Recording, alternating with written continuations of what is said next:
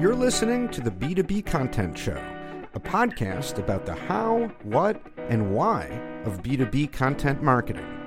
I'm Jeremy Shear, and my guest is Nick Ryan, VP of Marketing at Calamu. Nick, it's great to have you on the program. Great to be here, Jeremy. So tell us about a memorable marketing moment from your career. Sure, yeah, we're just jumping right in. Yeah, so I've thought about this, and all the most memorable marketing moments come back to some sort of customer story or working with a customer, in some way, because that's how you really, see the impact that whatever your product or service is, how it's actually affecting people. And there was this one time where it was a county government, and they were using this technology to build a process to better connect foster youth with foster parents, right? And this was a problem they were having where, they'd match these people and there would be, some sort of a problem there. So they used technology to improve that process. And I thought, this is a great story. So I brought a film crew in, interviewed the people that created this process, but I also got to interview a family that had used this technology, this adoption process to adopt 3 separate foster kids. And I mean, they were just so happy, right? So just meeting them, talking to the kids, seeing how effective this had been in growing their family, it was a very rewarding experience. And I can honestly say that every memorable marketing moment, or at least the most memorable moments, have to do with something similar, meeting a customer and hearing their story. Mm-hmm. Wow, I love that. Thanks for sharing that. I think that's a really great example of how, especially in tech or anything related to tech, so much of it is about data, right? Right. But at the end of the day, it's the people that matter, right? Ultimately, the data is on the other side of it. There are flesh and blood human beings that you're doing business with and that you're trying to help in some way. It's not just numbers, right? It's real people with real stories. Right. I think we forget that sometimes.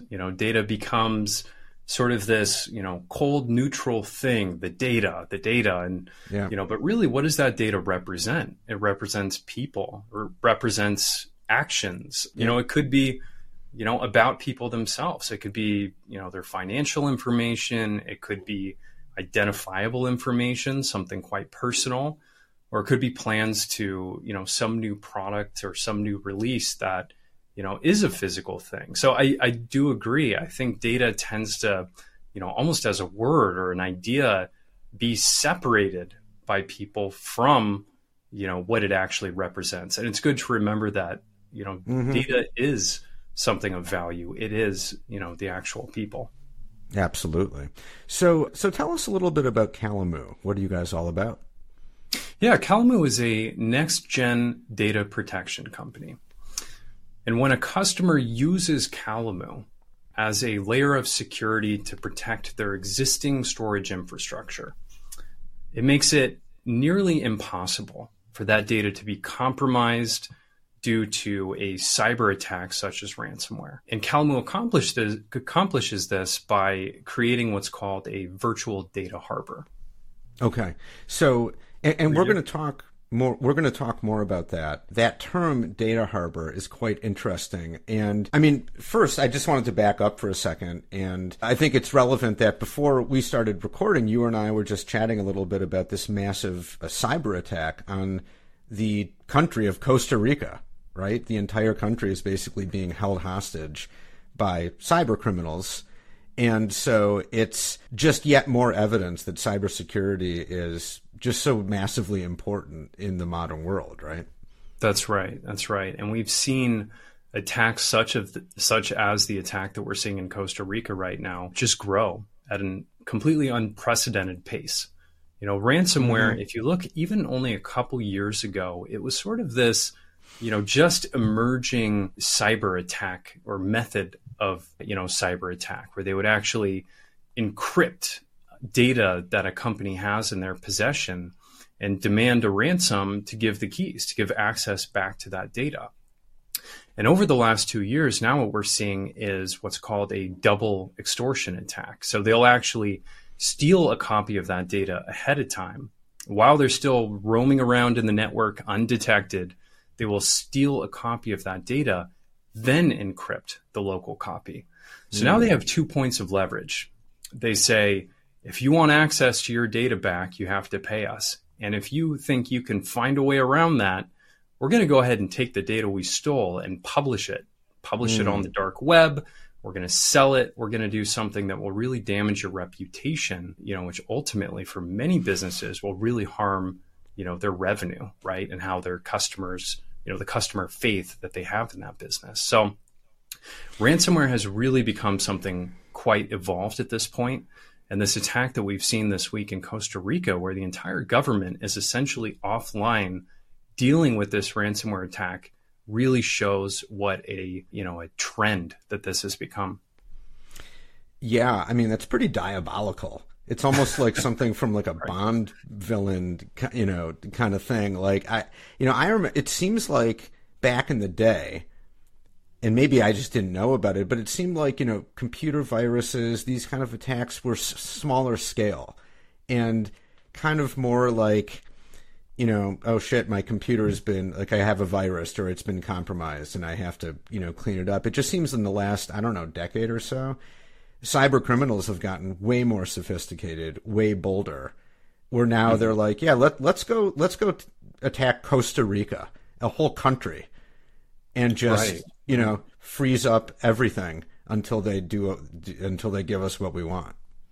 Yeah, it's way bolder and it's also way more organized. I do think that, a few years ago, a decade ago, further than that even, we were seeing kind of that, lone attacker, the classic, person in the basement, out to just kind of wreak havoc. But now what we're seeing is organized crime. We're seeing gangs, ransomware gangs that often are being sort of sponsored or at least given sort of, safe haven by some sort of a nation state to operate. And once you get organized like that, they have access to tools and technology that rivals some of the very best in the private sector. So, it truly is an entirely different era when it comes to cybersecurity and protecting data, which, as we talked about, data is everything. Data is you and I. So it is kind of a new frontier in that regard. The world runs on data, and these people are on like the cutting edge of crime, essentially, cutting edge of cybercrime. So, which spurs innovation in companies like Calamute, right? That you take a look and say, okay, we're dealing with a whole new level of threat. We need a whole new level of protection. And you just mentioned this concept of the data harbor. And now that's a technology that you guys have developed. And it's also, from a marketing perspective, that concept, that phrase is another thing you guys have developed, right? So give us a little context there. First of all, what is a data harbor? What does that mean? And how did you come up with that way of talking about it, that phrase?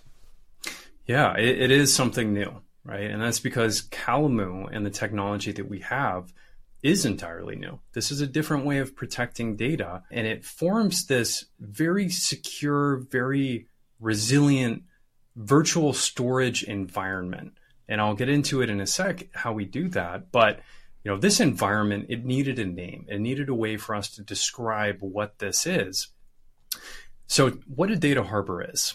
Imagine you had a file. We talked about, say, a list of your customer records, very valuable information. You could just store that away somewhere, maybe put some security controls on it, encrypt it. But we've seen time and time again that eventually a bad a hacker is going to find their way to that information. So in a data harbor, imagine you had that same file, and now you ripped it into 3 separate pieces or fragments, encrypted each fragment with a different key, entirely different encryption key. Then you went off to California, you went to a bank vault and deposited one of those fragments. You went to Germany and you deposit the second fragment in a bank there.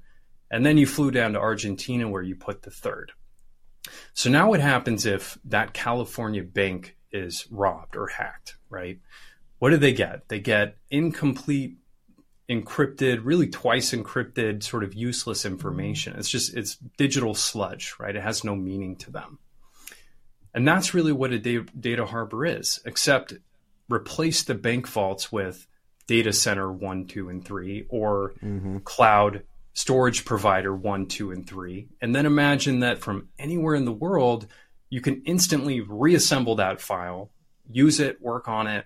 And when you're done, it goes right back to that protected state. And then you have a data harbor. So I think that really explains, when you think about sort of the complexity there, but also just how, unique that is, why we needed a term to describe that. Otherwise, how do you easily kind of communicate with your customers, your prospects, your partners without having a way to describe that unique environment? Yeah. Okay. So, right. So you need to kind of label it and so you can use this sort of shorthand. Now, how did you come up with the term data harbor? And specifically data, obviously, I get that, but why harbor? How did you choose that word in particular? We put a lot of thought into it. This was not a quick thing. We really put a fair amount of thought into how we describe this virtual environment. And we chose data harbor because of the positive connotations, right? It's a safe harbor. It's a place where, you can go and be away from kind of the dangers and risks that exist outside of that environment. So we kind of just liked the phrasing, right? We thought it had a good sound, but that's not enough, right? To have a good sound, you have to test it. You have to know that people like it, that they'll use it. And that's something we did. It's something I call the adoption test. And it's quite simple. Really, you talk to people, you talk to your prospects, your customers, even your friends and family, right? I talked about this with all sorts of friends and family. And you use it in conversation, just very conversationally. And what we found is that people were quickly repeating it back to us. They adopted it as part of their own vernacular, and they were referring back to us a data harbor, as if it was their own way of describing it. And this told me two things. It said, one, this is a term that sticks, right? This is something that people, there's some stickiness. People like it. But number two, it really proved there's a need for this term. Because people will always revert back to what is most comfortable. If they have another way to describe what it is that you just told them, they probably will use that more common way to describe it, right? Yeah. It's just kind of nature. You tend to stick with what you know. Right. If there's something more intuitive that just makes more intuitive sense, they'll probably default to that. Right. Especially if whatever term you came up with is, if it's not as intuitive, then it just won't penetrate as deeply, right? But yeah, data harbor, that's pretty good. Because when I think of the word harbor, I think of safe haven. A ship coming into harbor after, braving the stormy seas or something like that, and you come in. It's also interesting, too, that just the phrase data harbor alone doesn't do all the work, of course, of explaining exactly how it works. I mean, no one term does. Right. And I suppose you could have maybe tried to come up with a term that maybe gestured towards something like splitting data up, and storing it in different chunks or something like that. It seems like clearly you didn't do that. Instead, you went to a term that was more evocative of the concept of safety and protection. Is that seem right? That is right. There's no there's so much that happens in a data harbor. This is a multi-step process to create that fragmented state. And it happens quickly and automatically, and it's very high performance. People don't even know it's happening in the background to protect the data when you're using it. But there's no quick and easy phrase to describe that multi-step process. So yeah. I feel like we opted for something that was more evocative and kind of described the outcome rather than, the process and the formation of that environment. That makes sense. I mean, you could have gone with something like, this is not a good idea, but something like data fragmentor or something, but that's not a good name because it makes it sound like your data is broken or something, or like you're breaking it, and that doesn't have a good connotation. And at the end of the day, what you guys are really providing is security and safety, so harbor. Exactly. Yeah, we want our customers to feel confident, secure. You know, if they do wake up in the middle of the night or someone wakes them up and says, you know, we've had a ransomware attack, right? We're under attack. You know, one of the first questions that's commonly asked is, you know, how is our data? Did they get our data? Right. You know, with Calamu, you can say no, right? And so that is that feeling of safety that comes from using a data harbor. You know, and it's a state of existence at Data Harbor versus a process of forming it. So yeah, no, I mean, you have a great point, which is, you know, on its own, you know, maybe it doesn't describe the whole picture, but I think that's why it's important to consider how you use it. You know, I didn't introduce Calamu as, you know, hey, we're Calamu, we're a Data Harbor company, right? I said, we are Calamu, a next-gen data protection company that does these amazing things by creating a data harbor. And I think that's an important point, which is, you know, surround these new terms with terms that are readily heard and understood by your target audience in the industry. If you put it right up front and, you know, people don't understand what it is, you know, you might confuse them, or even worse, they might see it as marketing speak, right. You know, and then they're out the door after that. So, you know, a lot of it comes down to how we use it as well. Yeah, how you contextualize it, how you package it.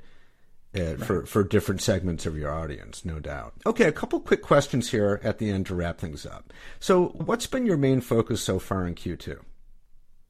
Yeah, Q2 is all about growth, right? So we're a growing company. We're actually growing quite quickly. So hiring, we have a number of open roles, and we're looking to, you know, build our team, bring on some top talent. But we also have some amazing product features in development.